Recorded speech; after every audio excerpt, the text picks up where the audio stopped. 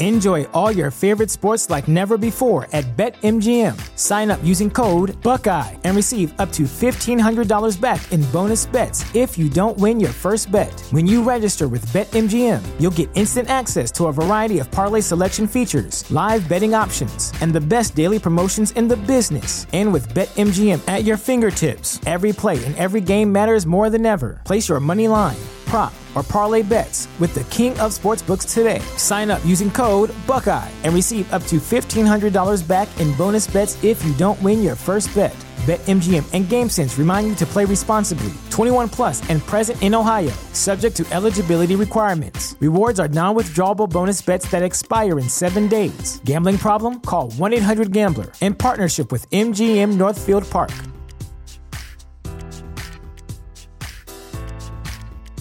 You know how to book flights and hotels. All you're missing is a tool to plan the travel experiences you'll have once you arrive. That's why you need Viator. Book guided tours, excursions, and more in one place. There are over 300,000 travel experiences to choose from, so you can find something for everyone. And Viator offers free cancellation and 24/7 customer support for worry-free travel. Download the Viator app now and use code Viator10 for 10% off your first booking in the app. Find travel experiences for you. Do more with Viator. Hey, what's going on, No Bad Dog Army? Happy freaking Wednesday. I hope you guys are well as always, and I appreciate you guys listening to this podcast, the award-winning, top-charting No Bad Dogs podcast with your host, Tom Davis. Lots going on for us on our end. We just launched some awesome new hoodies. We're launching a new video. We launched a new video on Monday. So lots going on for us, and we appreciate every single one of you for the support. The No Bad Dog Army is something special. We're creating something so special. I've been saying that for years, but as we continue to grow and our distribution gets continually stronger, it's amazing to watch. So thank you guys so much from the bottom of my heart for helping me live my dream and help dogs all over the world. This episode is great. This is with with a dog owners, a couple, dealing with two dogs that are fighting and going after each other. So I go over, are they really fighting or are they just arguing? And the things that they need to do to start regaining control to make this situation safer and obviously less stressful for both of the dogs. So I hope you guys enjoy it. If you guys haven't joined the official No Bad Dog Members Club, the link is in the description below. It is a subscription-based $19.99. If you guys like my videos on YouTube, you'll love the Members Club because you get full access to the actual full videos, which are usually over an hour long. So click the link in the description. And thank you to my friends over at Dogtra for sponsoring this podcast. As you guys know, Dogtra is the company that I work with my brand new Tom Davis 280C e-collar that we designed for the No Bad Dog Army. So y'all are the best. Hope you guys enjoy the podcast. And don't forget to listen to the end because I always answer your dog training questions that you left in the review column on iTunes. And if you guys want in the future for me to answer your questions, just go to iTunes and leave a review. And in the review, leave your question. And I think on Spotify, they don't allow you to actually leave written reviews. But if you're listening to this on Spotify, of course, hit that review button, I think. Enjoy the podcast, guys. 12-year-old flat-coated retriever who's been with us Since she was 4. since she was 3 or 4. And she was a rescue. Very tough rescue. We rehabbed her. She's great. She's got a bit of a hoarding problem, okay? We just adopted or took into our care my mom's Newfoundland, female, about 6 years old.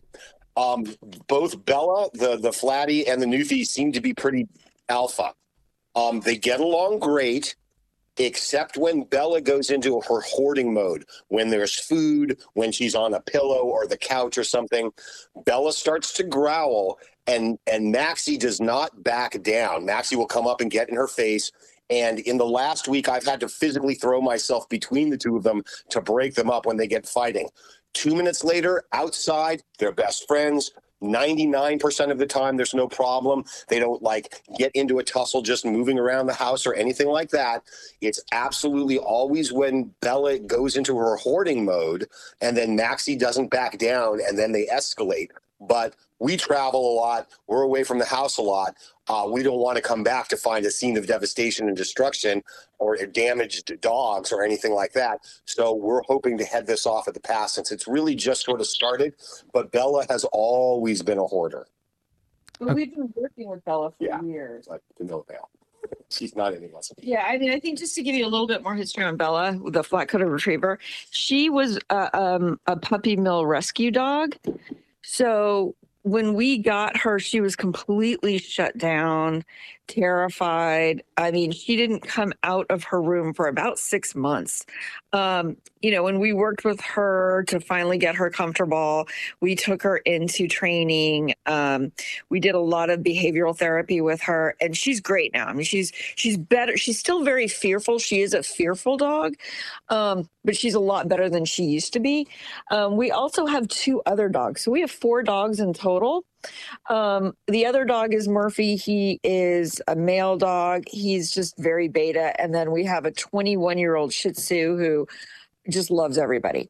So, and Bella loves all the other dogs. Bella loves dogs, actually. Dogs make her feel a lot more confident and comfortable.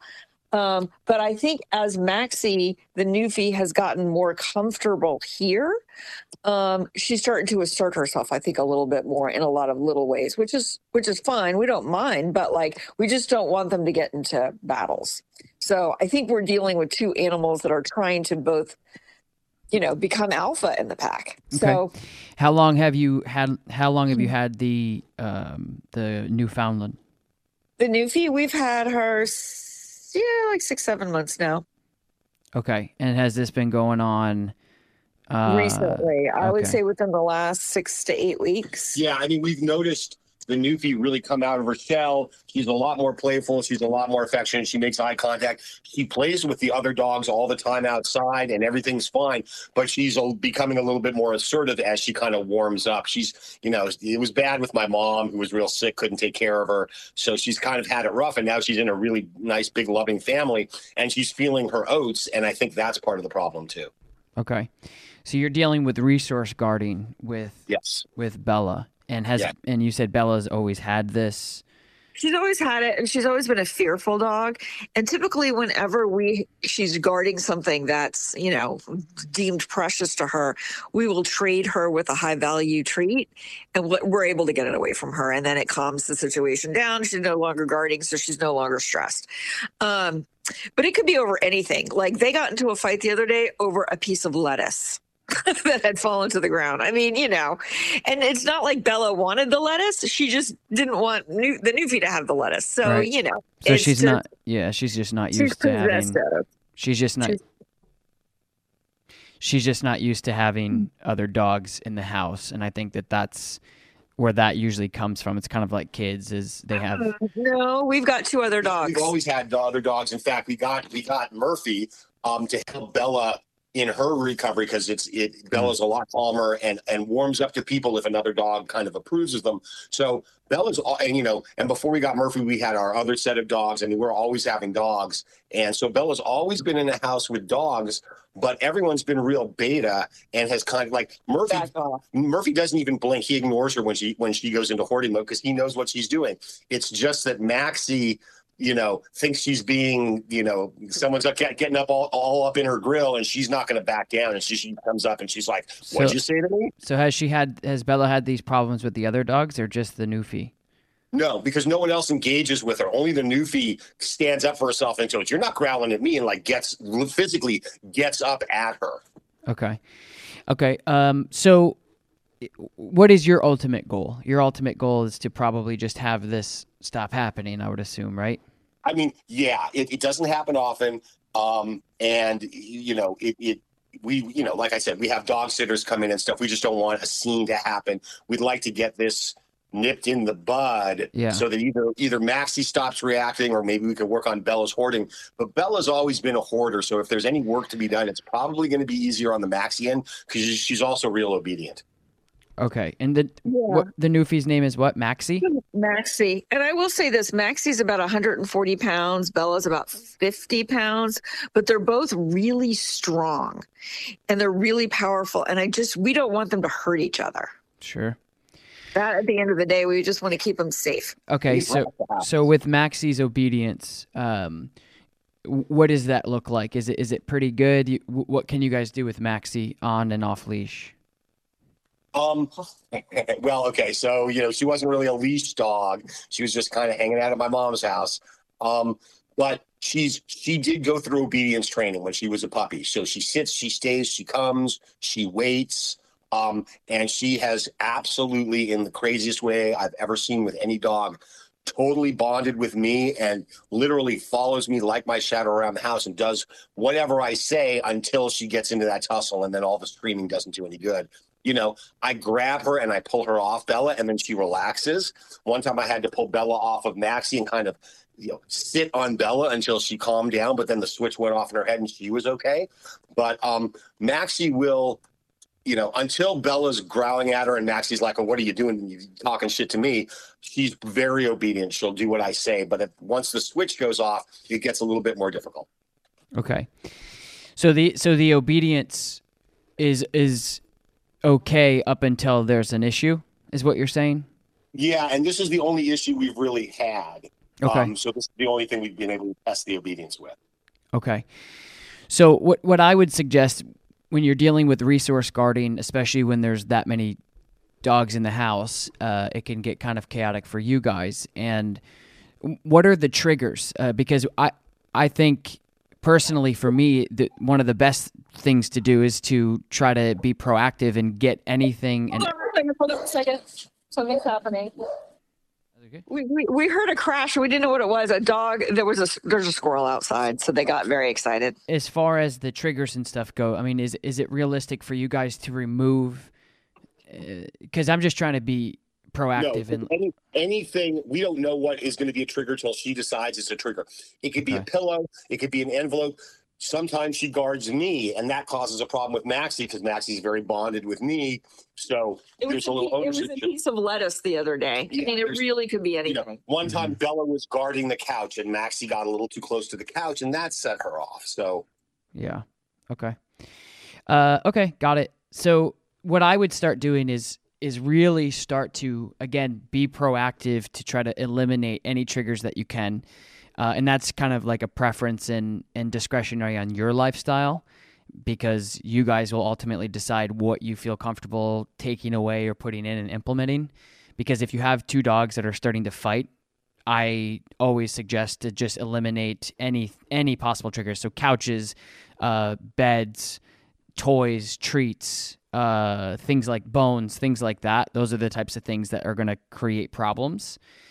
The other thing is when you're dealing with. Well, hold on a second. Okay. We can't really get rid of a couch. So No. That's not what I was saying. I was saying get rid of getting the dog on the couch. I wasn't implying that you remove your furniture from your house. I was just saying. Yeah, and I get what you're saying. For good or ill, it's okay to be on a furniture kind of house. The dogs sleep in the bed. The dogs are up on the couch. We're watching TV, stuff like that. So that might be a little difficult. But again, the problem is, unless we take everything out of the house, she could do it on anything. And then she could pick, if the house were totally empty, she could pick a particular floorboard in the floor that she likes and guard that. And we'd still have the problem. I mean, it's not any particular object. It's whatever Bella decides at that given moment. Right. And I understand.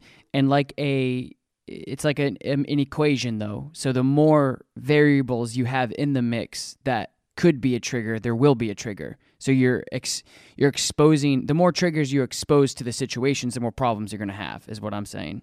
So again, if you choose to do the bed and the couch and those things, those are more triggers that you're choosing to put into the mix that could potentially cause a conflict. Gotcha. That makes sense. Yeah. And like I said, that's why I said in the beginning, I just said, hey, I'm a dog owner myself, and it's really discretionary on your end. That's why I was just putting that out there. I'm not saying, hey, you can never do this and no more couch. I'm just saying, just be mindful moving forward.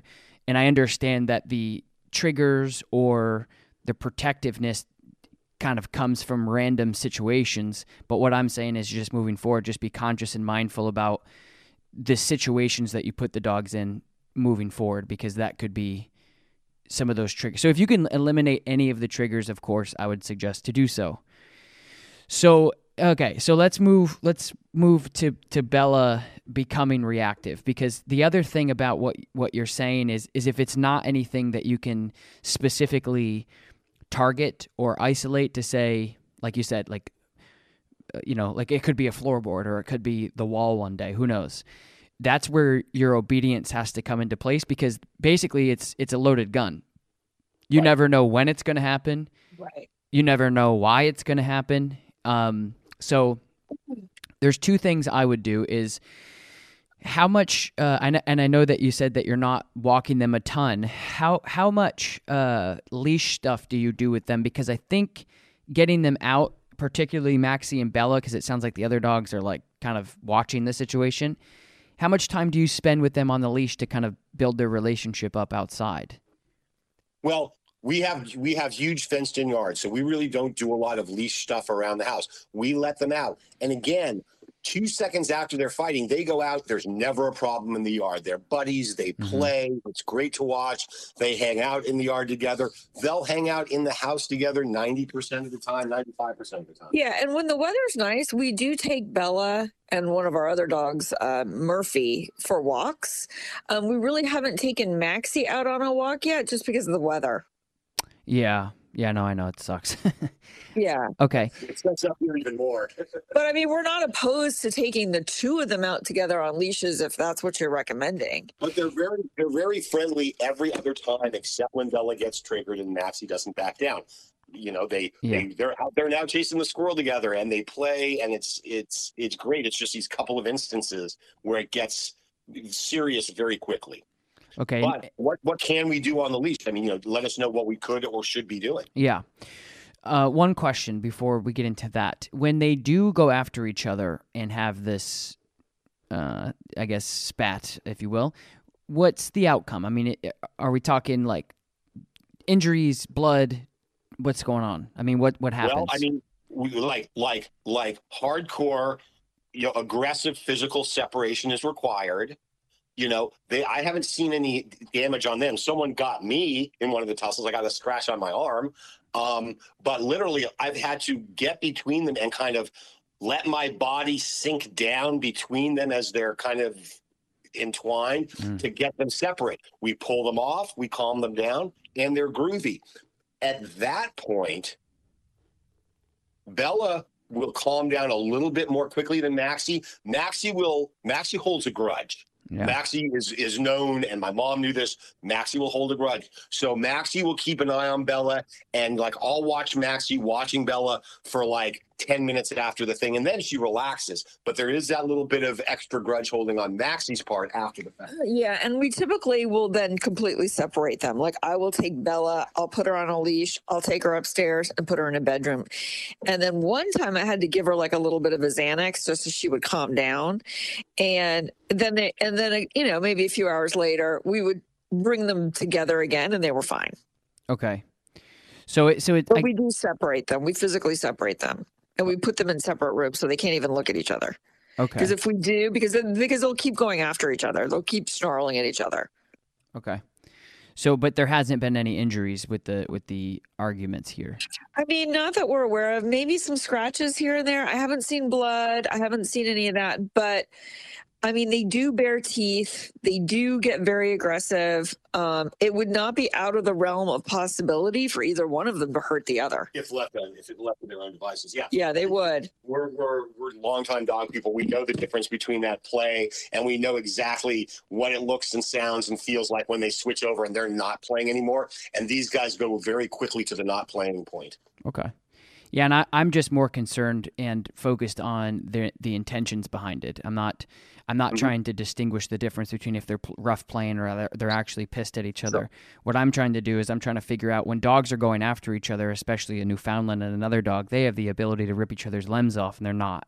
So that's why I'm trying to really focus on when they do get into an argument, if you air quotes argument, and they get into a little scuffle, there's no injuries, which means that tells me that it is just an argument. They're actually not trying to hurt each other so far, because they would have if they wanted to. So there's a big difference. Yeah. So there's different variables, just like you were saying.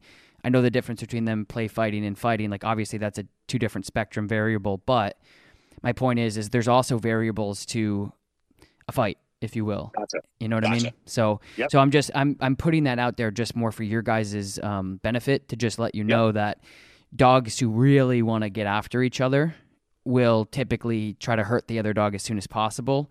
And if they've had, let's say, 5 different spats and nobody's gotten injured, that's information to look at moving forward that, hey, look, they have got, and I understand that doesn't mean that it couldn't happen, and it doesn't mean that it won't happen in the future. All I'm saying is, as a professional looking in on the situation, you have 2 dogs that can severely hurt each other fairly quickly, and they're choosing not to for a reason. So it looks violent, it sounds violent, it's loud, and it sucks, it's traumatic, but at the same time, these are 2 animals that can hurt each other pretty quick, and they're not.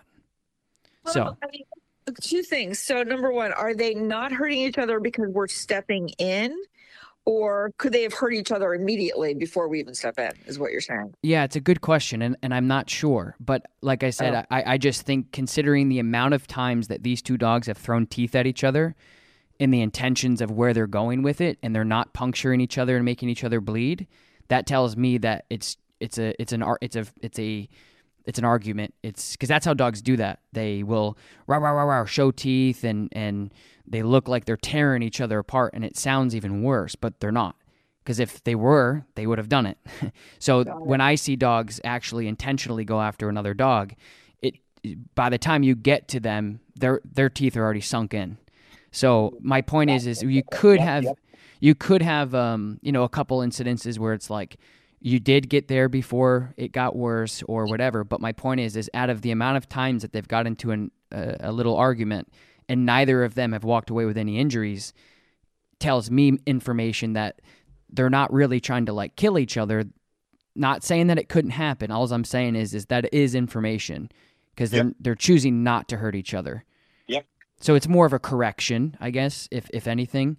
And you see that a lot, like in our daycare, you see dogs running around and maybe one dog will mount the other dog and try to hump him, and the other dog will turn around, growl, snarl, take their teeth, pin the dog, put it on the ground. The other dog goes, arr, arr, arr, and then they run away.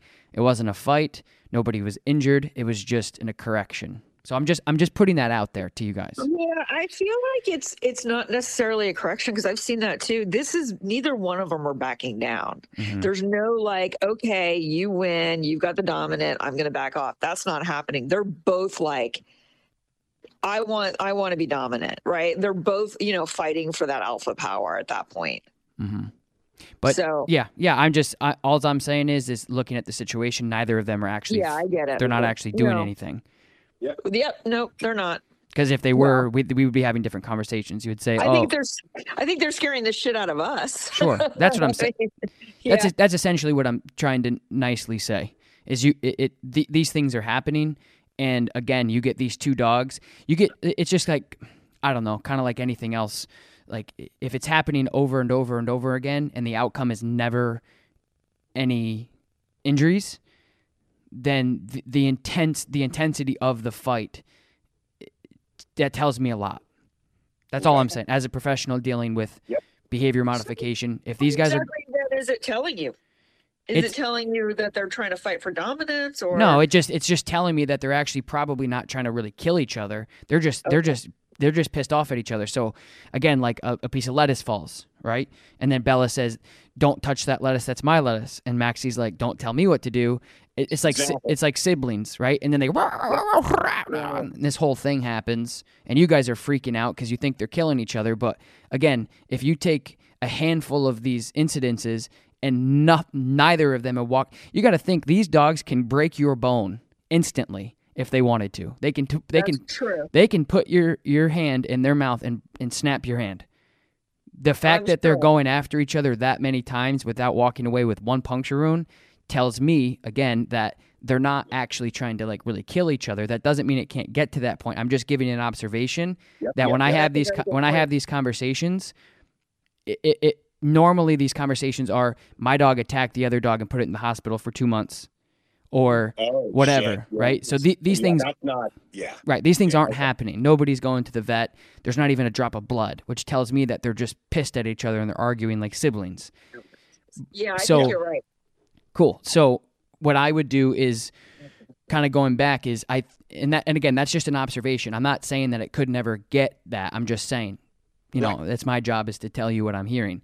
Yeah, but what I would do is, and I understand the big backyard and the exercise, and that's great. But when you're trying to develop a better relationship between two dogs, one of the best ways to do it is you guys provide that. So if they're outside and they're romping around and they're playing or just sniffing or peeing and pooping, just being dogs, that's great. That's a different environment, though, that if you put them on the leash together and you go out and you start giving them structure together, because it kind of makes them a little bit more balanced with each other. Gotcha. So just take them out, just for little walks, or take them into the yard and put them through some obedience drills. What would be the best thing? Yeah, I think a little bit of both, because it's kind of like, again, I'm thinking about this as siblings. Is you have, two siblings that are no, I'm the tough guy of the house. No, I'm the tough guy of the house. And then what you guys have to do is say, actually, neither of you are in charge. We are in charge. We are. Yeah. Yes. So picture it like this. You have two dogs, again, that are like, I do what I want. No, I do what I want. Don't tell me what to do. No, you tell me what to do, whatever. So then you guys, as air quotes parents, put both of them on the leash, and you start walking out the door, and they're like, I'm going to go first. No, and they start kind of having this internal, and then you guys go, sit, stay. And now everything is taken off the table of what they want to do. Now it's all up to you guys. Does that make sense? Gotcha. So little. Yes, that actually does. Yeah. That's so very clever. Little tiny things like that. Whenever you guys can get both of these dogs around and hold them accountable for very basic obedience, it tells them that you guys are actually driving the ship here, and they're not. It's not going to completely take away the problems that you're dealing with, but it will have significant differences on when you holler and you say knock it off, or when you holler and say whatever. Because if you guys aren't doing that throughout the day, which means if you're not putting them on a leash and holding them accountable and telling them what they can and can't do, they will have this internal battle between each other to try to figure out who's in charge, when really you guys should be taking the steering wheel every day to tell them that you're in charge, until they can start really coexisting better with you guys at the top of the chain. Gotcha. Does that make sense? So little tiny things. It's not Yep. It's not this like special thing that you can go in and do this one thing and things will change. I think just putting them together, one of you handle one of you handle the other, and you go out and you start working. So say you both walk towards the door. Again, this is the other example I was just saying, is you put them both in a sit-stay until you break them through, and then you go outside and you tell them that they both have to heel next to you politely until you release them on a break. Having them both be under the same, it's kind of like if you had two knuckleheads go to the military and they thought they were big and bad, but the reality is once the drill sergeant's standing in front of you, they're actually in unity with one, and one's not above the other. There's actually just one person in charge. Right. Does that make sense? That does. Okay, great. So having so it's not necessarily like, I'm just giving you examples of exercises you can do to start developing a better relationship between the two dogs, and B, give you guys your leverage back. Because I completely understand the benefits of having a fenced-in backyard, and for the other dogs up until Maxie got there, it was great. There was you weren't dealing with this kind of who's in charge type thing, or but now that you are, you have to say, okay, it's kind of like we're gonna go back to school now, because you know what I mean. You guys are kind of spiraling out of control, doing what you want, coming home past curfew, talking back, fighting, fighting with each other in front of mom and dad, and you say, okay, now we're gonna go back down to school, if you will. Yep. So. Yeah, that makes sense. Now that's not anything that I'm sorry. Let me start that whole sentence again. Sure.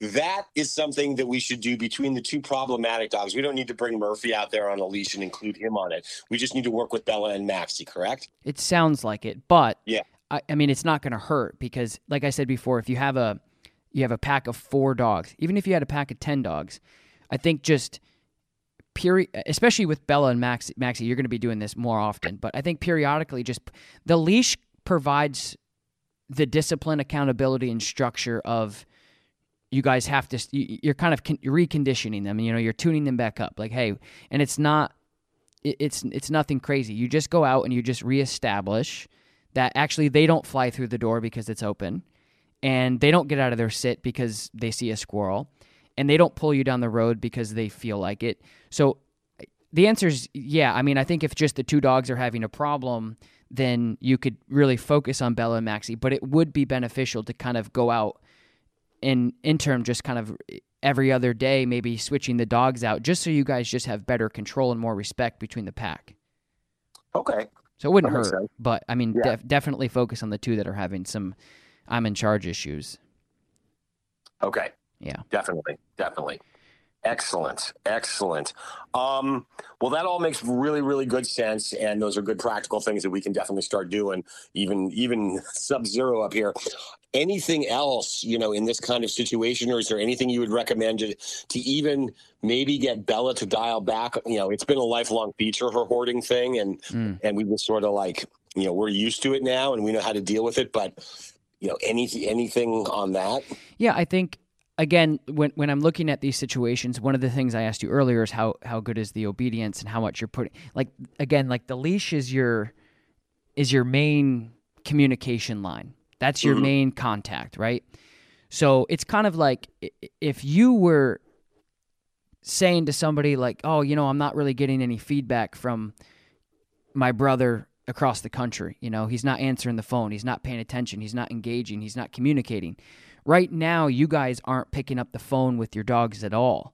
So this communication that you're going to be doing on the leash is really going to give them valuable feedback. So with that being said, I think just basic obedience to, okay, so say paint a picture. Say you guys are in the kitchen and you see Bella and Maxie are standing there. Well, you already know that, a blueberry drops on the ground and there's a problem. That's going to detonate a situation potentially. Mm-hmm.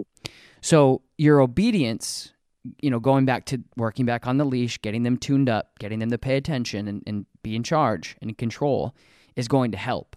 So let's say you had a place command, which is a very simple, basic behavior that the dog goes to a bed, right?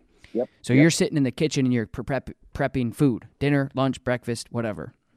And they're both sitting there licking their chops, and you're like, okay, this isn't good. So you could say, Bella, go to your bed. Maxie, go to your bed, whatever. And then stay. So if you had those are two very basic behaviors that I think every dog should be learning before 6 months. Sending your dog to an isolated area like a bed, sometimes a crate, whatever, and you tell them to stay, will ultimately, again, we don't know, like you said, it could be a fork on the counter and she's like, oh, that's my fork.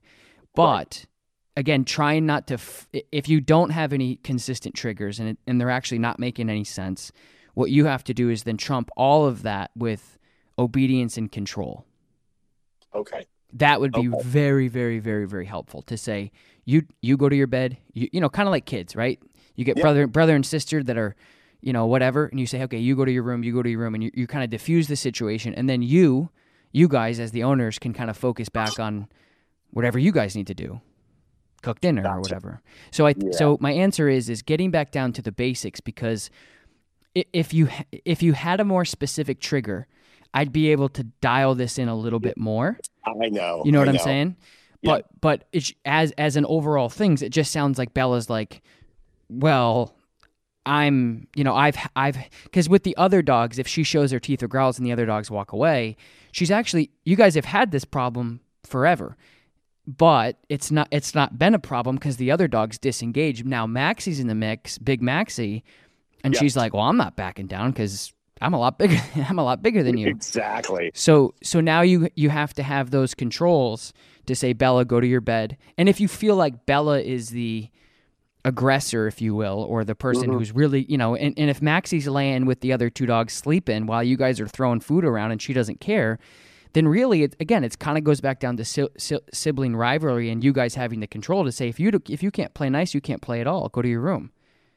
Type thing. I know that you just have to, and I know it's hard because then you get one dog in the place and then you get the other dogs just being dogs. But again, you have to have the ability and control to say, Bella, if you're going to try to go after and hurt Maxie, and you and whoever else is in the house could potentially get nipped or nicked or get stitches because of this, it is totally fair and warranted for you to say, Bella, again, if you can't play nice, you can't play at all. This is what's happening. If you can't handle yourself around these situations, then you're not going to be allowed to be in these environments. Yeah. Yeah. Okay. Okay.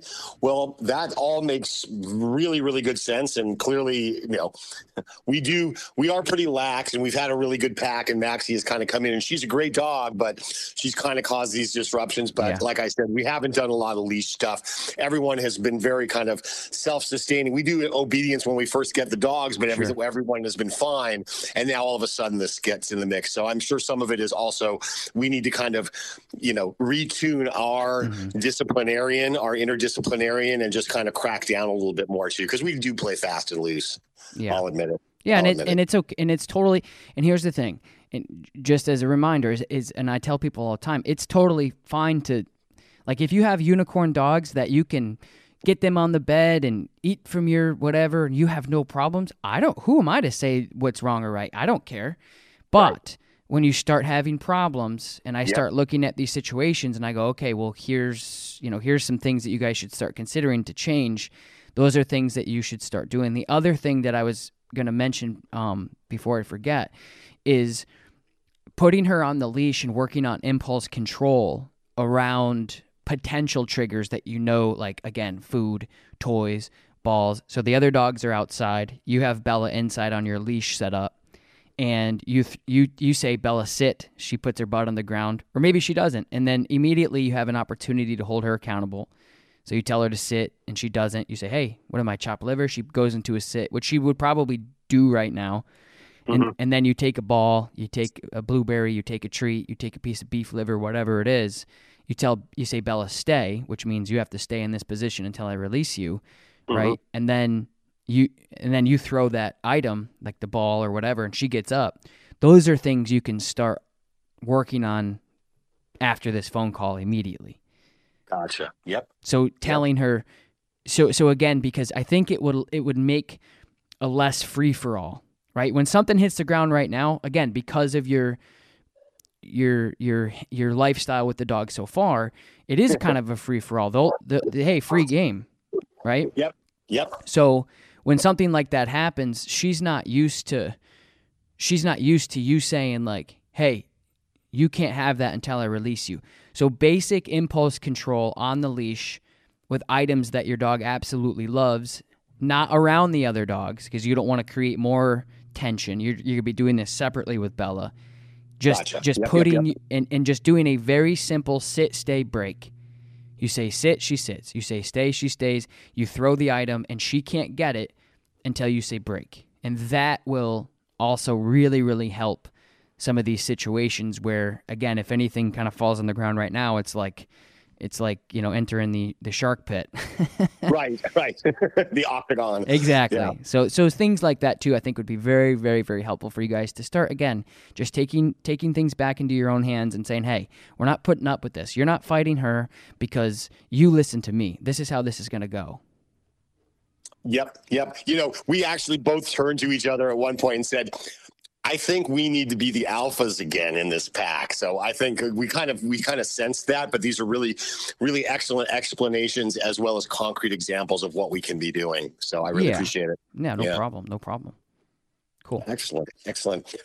Any other thoughts, observations, or comments? Because I'm ready to go grab the leash and treat and just start doing it. No, I think you gotta. I mean, it makes sense, right? You guys, again, you have this lackadaisical kind of lifestyle, which is, again, totally fine. I have that with my dogs for the most part as well. But once you start seeing problems, then it's like, okay, we need to tighten things up a little bit. The only question I would have for you is, what leash and collar setup do you have? Like, what do you guys usually use? We use the what's the name of it? It's the kind. It's not a choke collar, but it's the kind that kind of slides and tightens. Martingale. Yeah. Yep. Cool. We got martingale collar, and then everyone's got their own little leash. Maxie is really big and thick, so we kind of have the adopted leash and stuff for her, but we can find a big size martingale. But we've got that for Bella, and just regular leashes with grips. We've got one with like a forward loop and a back loop, if we really need to control them. So that's great. The only thing I would say is make sure, when you guys are working with Bella and Maxie in particular, because she's so strong, is make sure that, like, so for an example, if you say, Bella sit, and she sits, and you say stay, and then you throw the ball, and she's getting up every single time, and the correction isn't working, when you pop your leash, just make sure that you guys graduate to other pieces of equipment that's really going to hold the dog accountable. Because essentially it comes down to consequences over the reward. And of course, chasing the $100 bill and somebody saying, I'm going to take away a penny from you isn't going to matter to her. So just make sure that if you're doing this because this is what happens. People get frustrated. They go and do this stuff, but the consequences or the correction that you're providing to the dog isn't meaningful enough. So they're not actually going to stop what they're doing and look at you and say, okay, I'm sorry for making a mistake. What do you want me to do? So that's the only, last thing I would say to you is just be conscious of that as you progress to make sure that your consequences for the dogs are actually effective. So give me an example of what, if the martingale doesn't work, what would you suggest, as far as equipment or collars or stuff? Yeah, my favorite starting point would be just the slip leash. Just you can get them literally anywhere. Amazon, PetSmart, Petco. It's a basic. It's like the martingale, except it has full slips, and it's an actual leash that you attach. We right now are sold out on our website, but we usually have them. So you could just go, if you don't live in an area that has these big box stores like Petco and PetSmart, you could just go on Amazon and look up Mendota slip leash. And that's going to provide, just put it nice and snug right behind the ears. I have a ton of videos on how to fit it and how to use it on YouTube. And so that's the next step for you, is to maybe move out of the martingale and then go to the slip. Okay. Great. Sweet. Well, all right. Well, it was lovely talking to you guys. It sounds like Thank you so much. You're getting ready to appreciate your help. Get to work. Yeah, no problem at all. Good luck with everything, okay? Thank you very much. Have a great day. You as well. Thanks. Bye-bye. Bye. All right, you guys, you have reached the end of the podcast, which means I'm going to answer 3 of your dog training questions. Here we go. So No Bad Dogs podcast is amazing. This is NTH Conway. 1 out of 3 questions we're answering today. This is, okay, cool. So, hey, Tom, love the podcast and content and your philosophy of training. I got a 3-year-old lab pit mix from a rescue 3 months ago, and your podcast has opened my eyes to many things in regards to how I need to establish a foundation and relationship with him. And it's hard, but I want to do it. I just have a few questions. Is it okay to use a prong collar on a timid dog? I have seen you use this with a timid pit in a YouTube video, and I think it may help me and my dog, and we don't want to scare him. When we first got him, we walked so well in a harness by my side, but loud noises and other things, loud bangs in the neighborhood actually made him pretty nervous. So I'm just rewinding here. I have started using a Hermspringer 2.25 and working on heel with him in our house, and I'm sure if he is nervous when I put the collar on him. He has gotten also aggressive with friends and family. Okay, so the question is can you use a prong collar on an insecure dog, or maybe what are some alternatives? Should I find a prong collar trainer, or can I learn from your videos? So it's a great question, and the answer is, like as you guys know with my podcast and with my videos, it's hard for me to say exactly what you should or shouldn't be doing, but my advice is, yes, you can use the prong, but the reason why I switched from a slip collar to a prong collar is the safety of the dog. So the pit bull episode on my YouTube channel is a great episode of a dog that was actually got a lot of publicity. Because people were like, I basically was just telling people, like, it's okay to use a prong collar on an insecure, nervous dog, because when their fight or flight instincts kick in and the dog tries to escape out of any nervous or fearful kind of circumstances, it disables the dog and dismantles the dog's flight resources, and that is okay to do if the flight resources are happening from things that the dog actually shouldn't be afraid of. So if there's somebody sitting in the room that you're in and they're trying to leave the room, that's where using a prong collar is going to be safer to continue to progress the dog and stop enabling them to escape out of situations that they can get over. So it's just like I talk about this a lot. It'd be like a kid clinging on to the minivan as they're trying to go to kindergarten for the first time. I mean, obviously it is uncomfortable. Maybe they don't want to go. They want to stay at home with mom all day, but it's something that they have to get over. And once they do, again, so like using a prong collar on an insecure dog so they can't flee, once they get over that hump, they go, oh, this isn't so bad. And then everything that they thought that they were afraid of gives you a template to actually overcome some of these problems. So I would just, yeah, you can use my videos. I understand not many people have the resources and the skills around them to help. So I would just recommend using a slip leash. Just get like a Mendota slip leash, or if you're listening to this when my podcast or when my website has our slips, you can put them on there. Get one of those. But yeah, I would start with a slip and then graduate to a prong if you feel like the dog is just escaping the situations. But you also have to be very mindful about what you're asking this dog to do. So just make sure that you're doing very basic things, and maybe revisit that pit bull video. All right, the next question is from Alyssa G. 12345. Love the podcast. Hello, I love the podcast. It's very inspired me to work perfectly on perfecting obedience with my dogs, and a lot of principles are even applicable to horse training.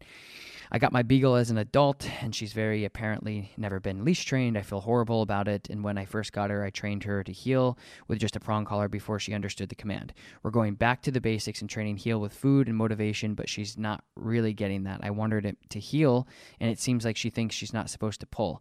I can't tell her whether she's being dense or really isn't understanding because she's not intelligent, and she's not, LOL, and needs more time. I'm ineffective communicating. Should I lower my standards of what heel means and pay her when she's in the vicinity of fine-tuning perfection later on? Yes. The answer is yes. You should go back down to the basics. Like when you're dealing with a hound or a beagle or these dogs who really aren't, I don't want to say they're not built for obedience, because of course every dog can be obedient, but I think it's their intentions as beagles or hunting dogs are to actually just run away from you and find things. And so their innateness is something that you have to constantly battle. So I would say go back inside, pay for the 1, 2, 3 break, 1, 2, 3, 4 break, 1, 2, 3, 4, 5 break, etc., and really capture that inside until you transfer it. So yeah, my suggestion for you is to go back, spend about a week and a half fine-tuning the obedience inside without distractions, and I think that would be helpful for you. Yeah. Okay. Huge fan, learning the right something, I think, way. R. Charin. Hi, Tom. Huge fan of the podcast and the work that you do. I have a 9-month-old female pit bull mix named Chickpea and been working with a great trainer and listening to your podcast. I've seen dramatic improvements in my dog. In particular, I want to thank you for your work in educating people on the prong collar. When my trainer recommended it, I felt absolutely terrible and like a bad dog parent, but using it truly changed her and my life forever. And now I realize when my dog uses it correctly, it's actually the right tool for many dogs, including me. Well, that's always great to hear, so thank you so much. All right, to the question. My issues were starting to work on this point, mostly to have her separation anxiety from me, something that has come up and has started to pee whenever anyone is not me puts her on the leash. She is potty trained and never actually does this. This is like a piddle thing, you guys. This started coming up after I went away for a weekend, and my roommate, who Chickpea loves, took care of her. She would run away from my roommate asking to go out and even peeing in her crate, which she never ever does. I've tried working on this just to get Chickpea more used to my roommate walking with us and trying to have her put on the leash quickly, but she has still been submissive peeing. I feel like actually seeing her submissive pee once, and I was home, and the roommate tried to put the leash on her, and Chickpea ran over to me and lied on her back and then peed while my roommate put it on. Okay, so on another note for background, I used to use her a sock of mine for separation anxiety and a stuffed animal, and she's teething and she rips everything apart. Okay, curious if you think it's a puppy thing and she'll grow out of it, or it's something that we'll have to continue to work on. So good question about submissive peeing. At 9 months, I think it's more of a submissive thing than it is a puppy thing. My biggest suggestion to you is when anybody, including your roommate, goes up to her, really make sure that they're not talking to her and looking at her and engaging with her, because that's going to make her feel more insecure. You really have to make sure that this person is just going over, putting the leash on, and then walking away. So the less communication. So basically think about your dog like a gas tank, and when she submissive pees, that's when it boils over, right? The gas goes over the tank. So when somebody, and I'm making this up on the fly, I've never said it like this, but when somebody goes up and starts talking to her, that's filling the tank. If they're looking at her, that's filling the tank. If they're praising her, that's filling the tank.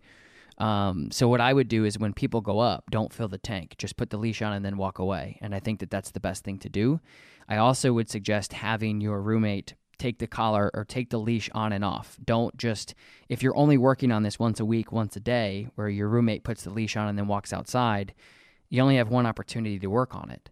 So what I would do is have her put it on, take it off, hold, maybe put a harness on her and hold her with the harness, put it on, take it off, and have this person just continue to just sit there with her, not talk to her, maybe watch TV or something, and just take it on and off.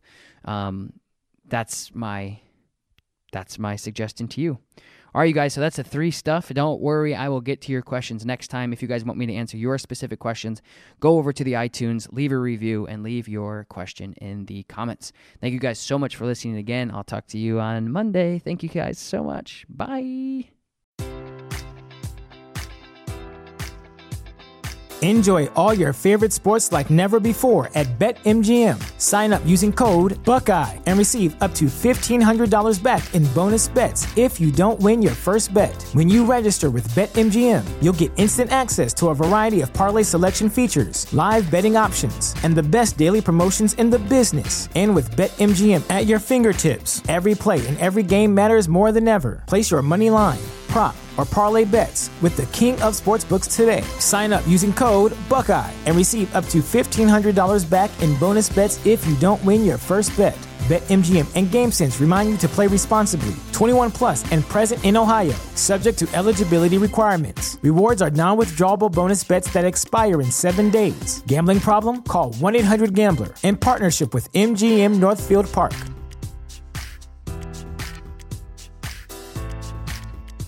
You know how to book flights and hotels. All you're missing is a tool to plan the travel experiences you'll have once you arrive. That's why you need Viator. Book guided tours, excursions, and more in one place. There are over 300,000 travel experiences to choose from, so you can find something for everyone. And Viator offers free cancellation and 24/7 customer support for worry-free travel. Download the Viator app now and use code Viator10 for 10% off your first booking in the app. Find travel experiences for you. Do more with Viator.